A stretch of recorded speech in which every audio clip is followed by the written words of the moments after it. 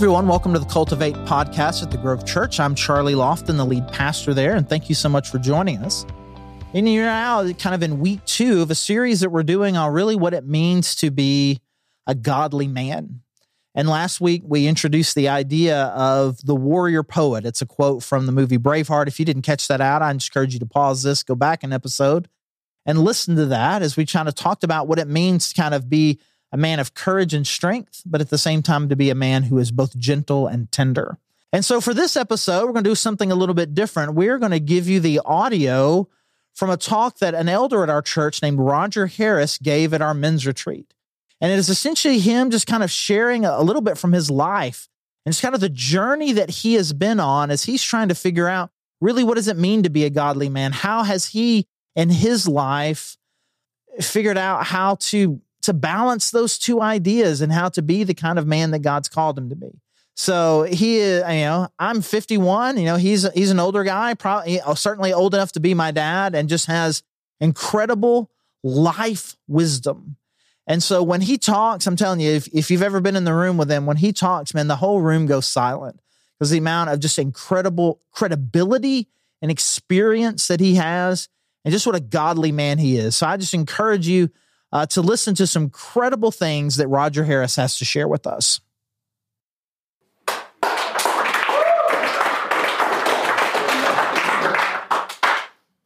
Thank you.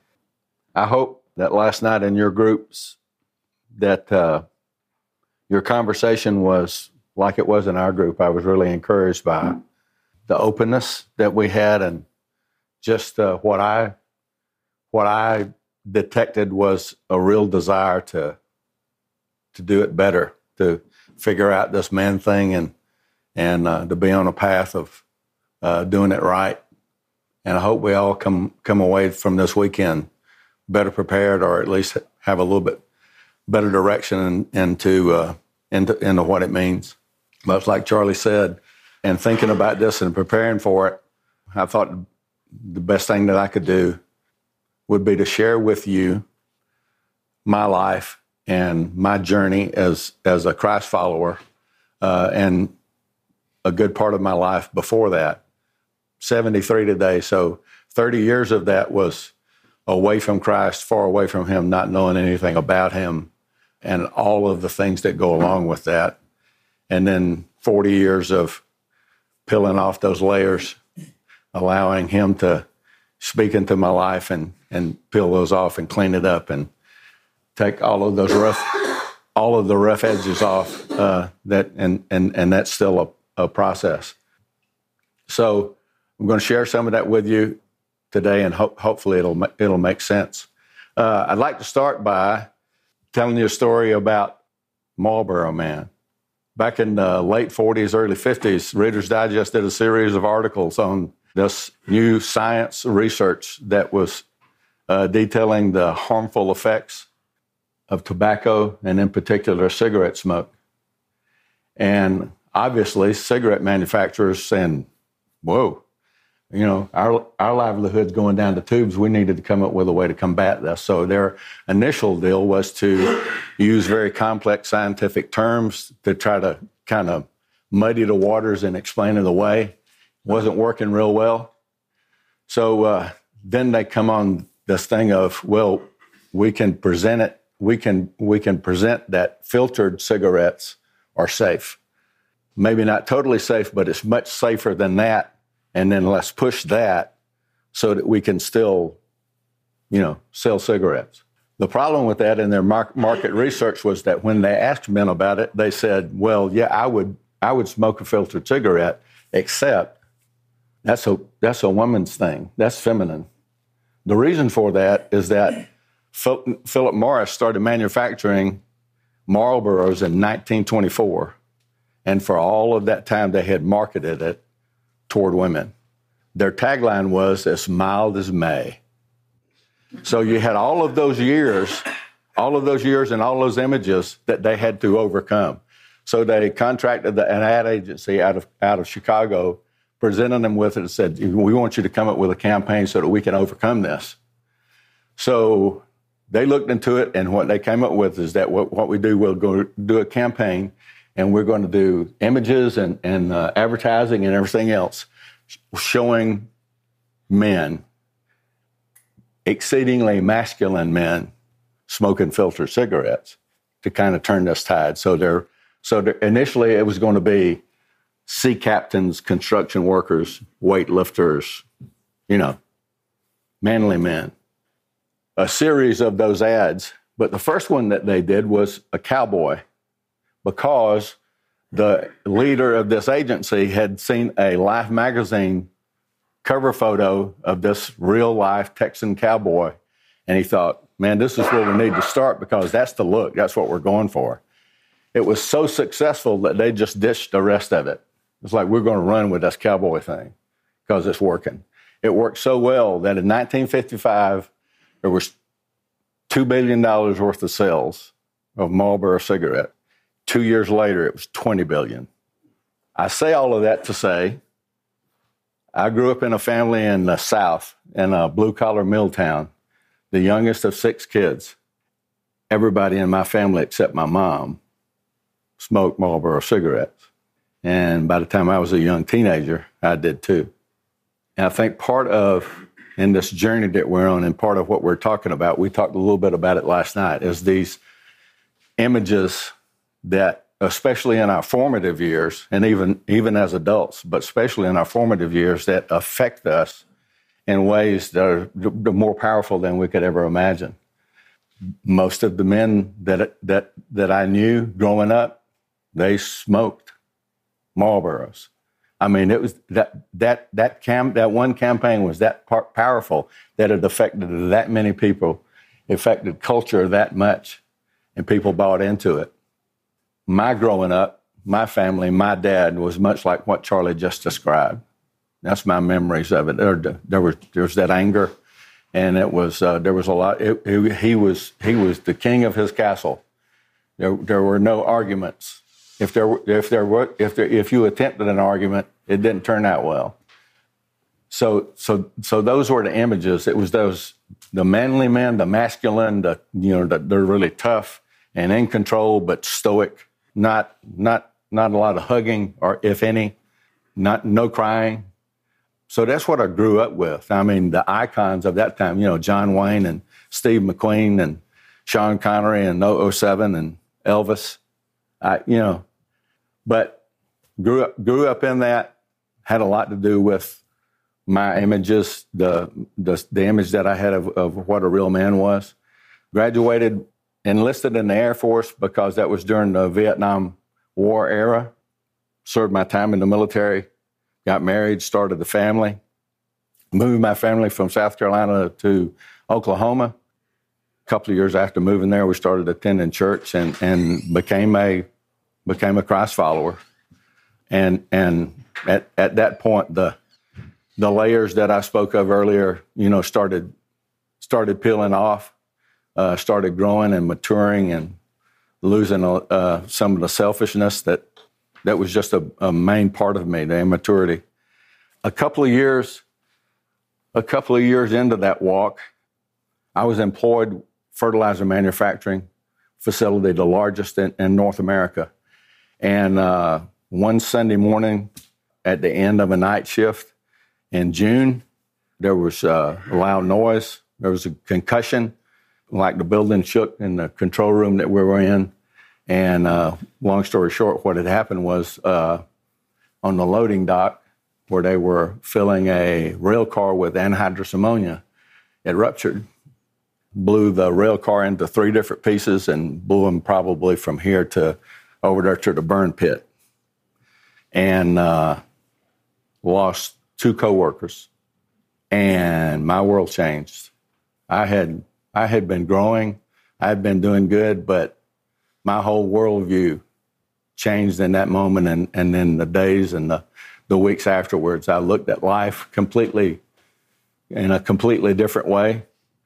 There was it took on a seriousness that I had never had before at any time in my life, especially in terms of my responsibility as a Christian and who I was supposed to be and the shortness of life. And, just all of that was wrapped up in it. It really changed me and changed me in a way that I became really serious about this Christian walk thing and about what that really means and what I'm supposed to do with it and how I'm supposed to approach it. So it really enabled me and drove me into starting to really dig into what does this mean? Studying the Bible, being discipled, and that's when my growth really started. And over the years, and you can imagine, there's been a lot of experiences and events and podcasts and books and everything else that have that God's used to affect my life and to help me to grow. I'd like to share with you today 3 of those. And looking back over it, there's been any number of books that I could recommend. There's 3 that I want to talk to you about that have really had probably the greatest impact overall in terms of what we're talking about this weekend, in terms of who am I, in terms of what is a real man, what does that look like? Early on in that journey, one of the things that I come across was a friend of mine recommended a book. It's called Man in the Mirror. It's Man in the Mirror, the 24 problems men face. So, I mean, immediately he's on to something here because we got a lot of issues. But one of the main premises of the book is that when a man looks in the mirror and he doesn't see what he likes, he needs a good friend to stand by him. And you can imagine, I don't know how many chapters there are, but there's probably at least 24. I can't remember. Dealing with all of those problems, and it just covers everything. I mean, finances, marriage, parenting. It's just really a great. It was voted one of the top 100 Christian books of the last 100 years. 2 of the things that really I grabbed onto early on that really changed my life was he really talks about the examined life. A lot of the problems that we face is that we go through life, it's an unexamined life. We do not take time to assess who am I, where am I, what am I doing, how am I doing, and measuring that out to really be honest with look at ourselves and be honest with ourselves. Who am I? How am I doing? And the other thing is like on the original premise, is that the accountability part. We can look in the mirror and we can tell ourselves, this is what I see. And we probably lie to ourselves more than anybody else lies to us, or we lie to anybody else. I mean, we believe us. Our self-talk is what gets us in more trouble than anything else, I think. But that accountability part, to have friends, mentors in your life that you've given permission to speak into your life, and also to glean stuff from, to grow and just to talk about things. It's part of that self-examination that you bounce it off good people who are going in the same direction you are. And it really helped me a lot. Another one, and a lot of people joke about this, rightly so, because like anything else, we tend to take things and run too far with it. But another book is that The Road Back to You, Enneagram book. I figure most of you know what that is. You probably know what your number is and everything else. I'm a 5. One of the best quotes out of that book for me that puts it in perspective is that it does not put you in a box. It's a personality test, but the book and the personality test does not put you in a box. It helps you out of the box that you're already in. And I think that understanding is a game changer, or at least it was for me.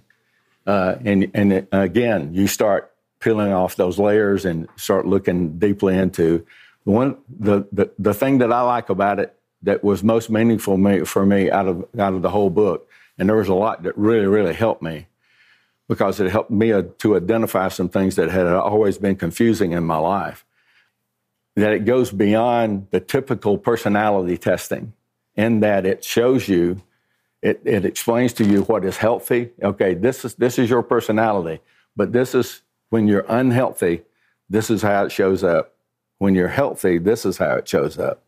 And for me, that was a game changer, to be able to recognize those areas and to know in that self-examination process and to recognize those behaviors. And it's like, okay, I'm off the path here. I got to get back on the path. I am going in the wrong direction. And the other one, and that's most recently during COVID, gentle and lowly. The guy he goes through the process of a lot of it is maybe one verse or maybe 3 or 4 words out of a verse in the Bible. And what the whole premise of the book is that who is Christ?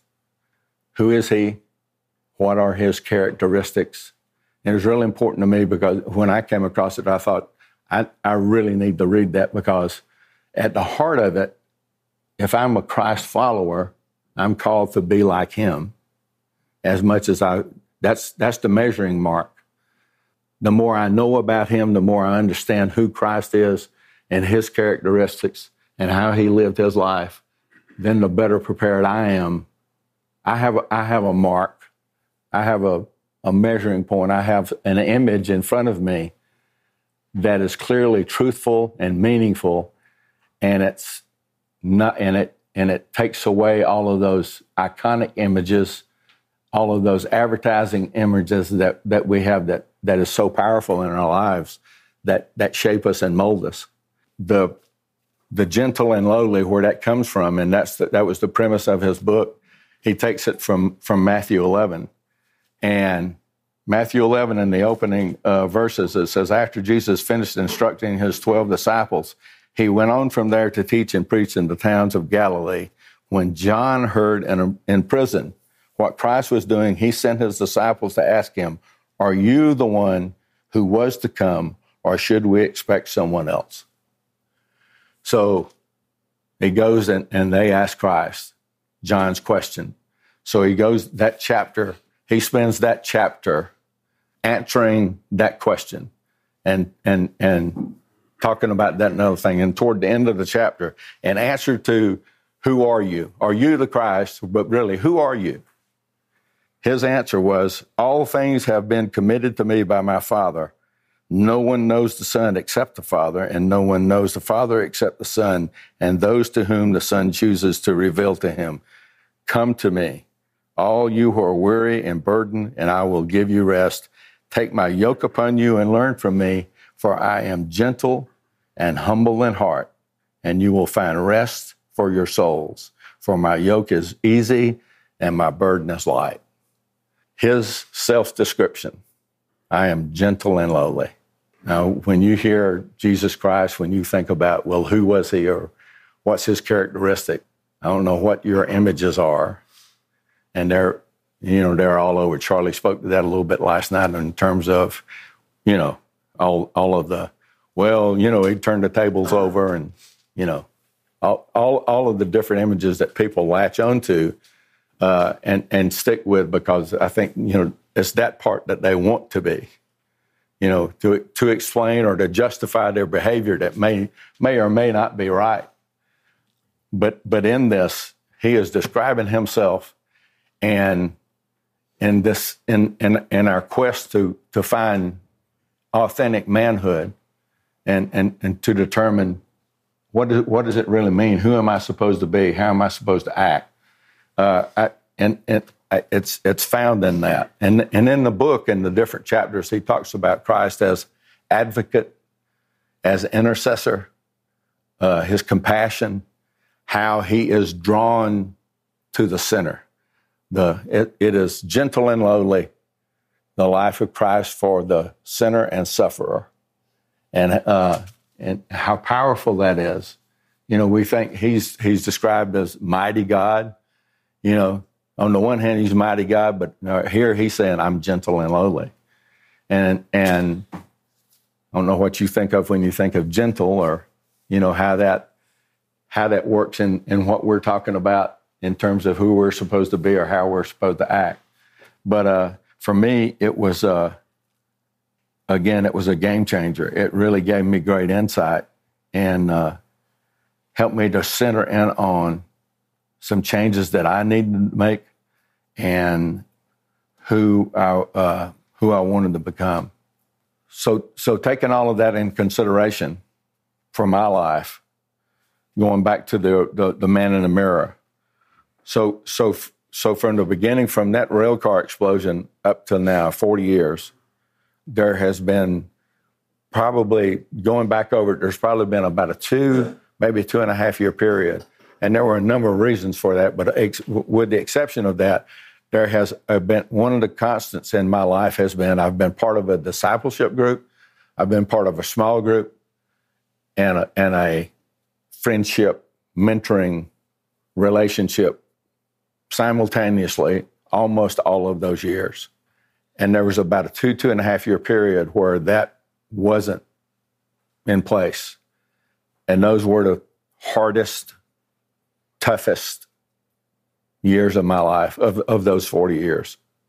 And looking back on it, at the time I did not realize that. It was a tough time, but it was made even tougher and traumatic because for a number of reasons, I did not have those things in place. I did not have those people to open up to and say, help me here.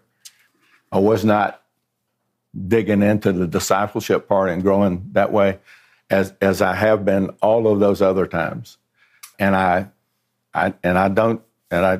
obviously don't stand in front of you saying, I've arrived. I've got the answers. It's more like what Paul said. I have not obtained it yet, but I press on to obtain all of that Christ has took hold of me for. And I think at the heart of it, in this manhood deal, that's just the critical part of it, is that have we reached a point in our life where we are serious about, can you look in the mirror and say, I am serious about finding out what this manhood thing is all about, what it really means to be a Christ follower, to be the best that I can be in him. Because if we don't get there, then the other things don't fall into place. The Enneagram thing, I'm a 5. And going through that, it helped me, it explained a lot of things in my life that I had struggled with. One of those things, following that rail car explosion, I was working, probably from time to time, if you don't know anything about it, from time to time you may see in a movie or a television show or whatever, and they'll show like a refinery. That's what the facility is most like, that image. And you'll see them like they'll be inside in the control room, and you see all of these control board with, all of that, control panels and everything else. It's set up the same way. There's outside in the facility, it's divided up into 4 parts, and you got a person inside that's looking over the entire thing as far as the control are concerned. And every 2 hours, it's divided up. You got 4 people outside. They go through to check all the equipment and the pressures and the temperatures and all of that. Well, that morning that explosion happened, I was inside. I was working the board. And soon after that, and processing that everything that happened, I realized that in that moment, if that ammonia cloud had gotten a little bit worse, if it had gotten to the control room, gotten to us, or if the plant had started shutting down, I'm a 5. I process. I don't make quick decisions. There are a lot of you, because of your personality and the way you're in a core, it's easy for you. That's what you do. Something pops up, you make quick decisions, you can process things quickly. I process slowly. One of the things that I realized coming out of that was that if something bad happens, if we have an equipment failure or whatever, it is critical in that situation that you make the right decision in a hurry. You either make the right moves or you make the wrong moves. You make the wrong moves, and it's going south in a hurry, and you just put everybody in that plant in danger. And it started working on me because I knew me. I knew that I was not reacting the way that I knew it. I knew the process. I had tested for it. That was the reason why. And I came to it was unhealthy.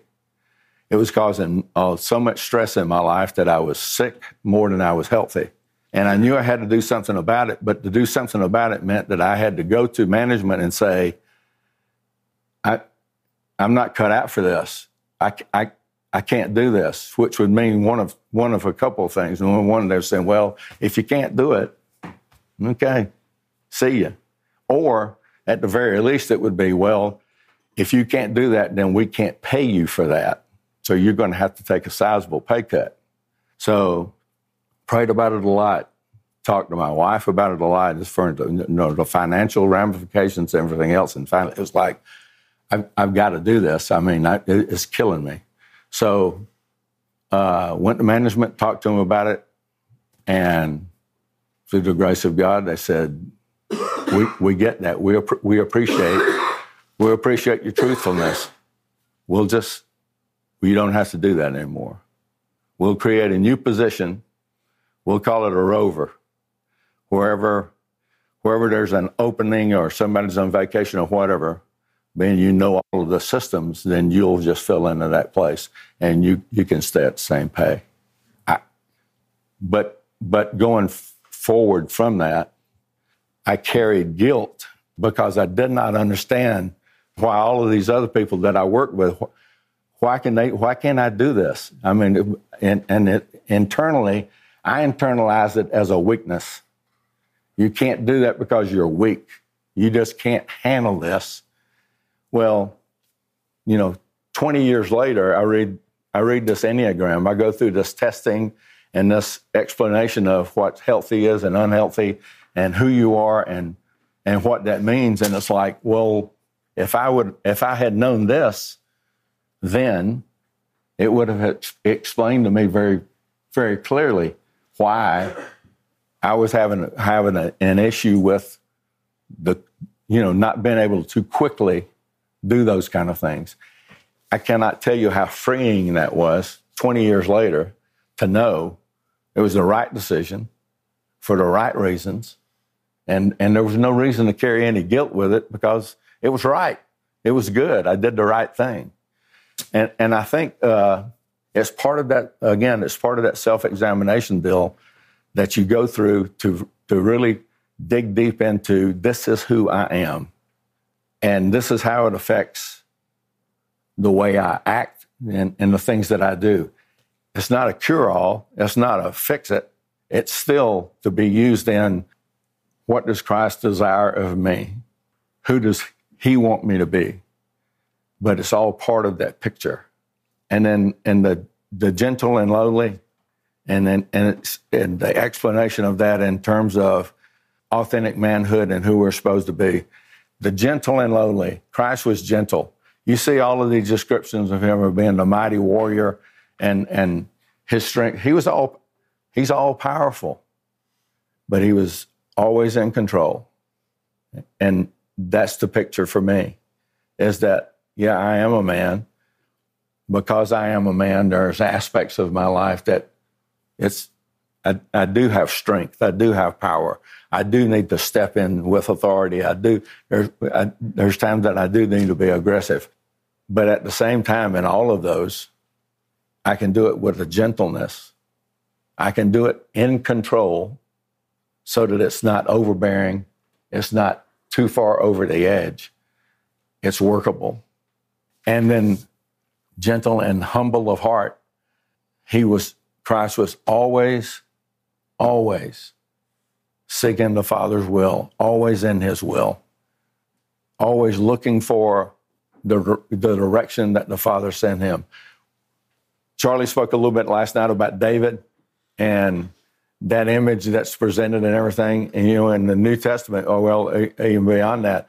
But you look at Moses and Peter and Paul, and you can look at those three characters at their life before Christ, before they had a crisis experience and their lives changed, and the people that they were after they really understood who Christ was, how much he loved them, and what his call was on their life, everything changed.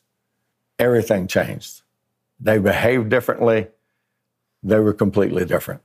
And then I think finally in Matthew 11, when he says, "Come to me, all you who are weary and burdened, and I will give you rest." When you look at Christ, the ultimate example of who we're supposed to be, the question that I'm asking myself is, in whatever situation, am I approachable?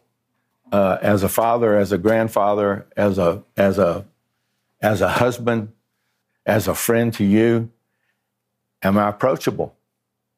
In strength and gentleness, or however you want to describe it.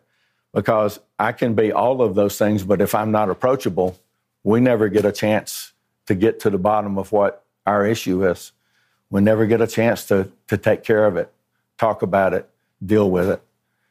So in terms of, coming up with a term that this warrior poet, we talked about it a little bit last night. For me, it's like, how do I define warrior? How do I define poet? What images are in my mind and in my psyche is that, what does that mean for me? How do I define it? And approachable is something that I can relate to, that is meaningful to me. And the other is, am I available? Am I available to Christ? Am I available to you as friends, to the people in my life that God sent in my path? If I'm available, if I buy into that and if I'm available, it means that there are going to be times that I'm going to have to be uncomfortable. I've been really fortunate to be in some really good churches over the years. But looking back on it, and almost every one of those, that they could have been those churches could have been accomplished so much more, reached so many more people, except that I can identify to you in each of those situations that there was leadership, men in leadership in the church who did good things and who were leading, but they were not willing to be uncomfortable. And at that point, the growth and the vitality of that church stopped there. They were doing good, but it could have been so much more. And I think it's a picture for me in my own life. Am I willing to be uncomfortable? Because if I'm not willing to be uncomfortable in all of my relationships, then I'm not available. And if I'm not available, Christ can't use me, and I'm not going to grow. So I was watching a Netflix movie not too long ago, and this couple was talking about their past and who they were now, and the different changes in their life and everything. And one of the terms they used, one of them looked at that and said, "You carry life with you. You carry life with you. All of those things that you carry with you from your childhood, whether it was good or bad, you had a good dad or a not so good dad, all of those iconic images that were so powerful in your formative years, all of those relationships that you had that affected who you were, and we carry that with us. We carry that with us. All the time I'm reminded of, the things from my childhood, things that my dad did or said that I can remember saying, I'm not going to do that. I'm never going to be that way. And it's like, there it is. There it is. I have to deal with it. It's that self-realization and self-examination. So that's my story. I hope it's helpful. In practical ways, the last thing that I'll leave with you is, over the last 2 sermon series, if you've been attentive, you have heard the heart and soul of Charlie and Mark, and how much what they have talked about in those 2 sermon series means to them, how important it is to them, how critical. I think we're at a critical stage in our lives and in our church. But if nothing else, if you go back and go through those 2 sermon series, number one, this is who we are as the Grove. These are, we protect, we connect, we serve, all of those. and then that known series, look at those two sermon series in terms of what does it mean to be a man. I think it'll be more powerful than you could ever imagine. And it'll give you some handles that you didn't think that you had. Let's pray. God, I thank you for today. Thank you for your mercy and your grace, just the opportunity to be together with these incredible men. Thank you for what they mean to me in my life and how they've helped me, how you've used them to grow me. I pray that in this time that we have together today, that we will have rich conversations about you and about your desire for us as men. Help us to determine in our hearts and in our minds that we're going to do whatever it is necessary to be the men that you call us to be. Bless us with your presence and your wisdom and discernment. In Jesus' name, amen.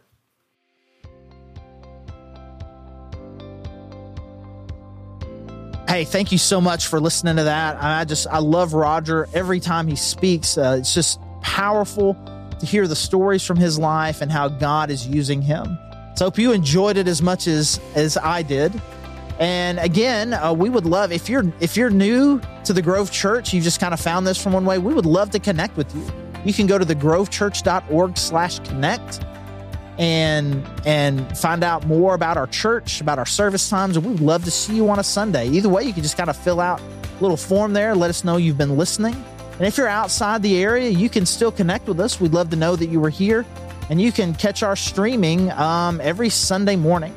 And again, we are so thankful that you've joined us and hope you will come back for the next and last episode in this series. And again, thank you so much for listening.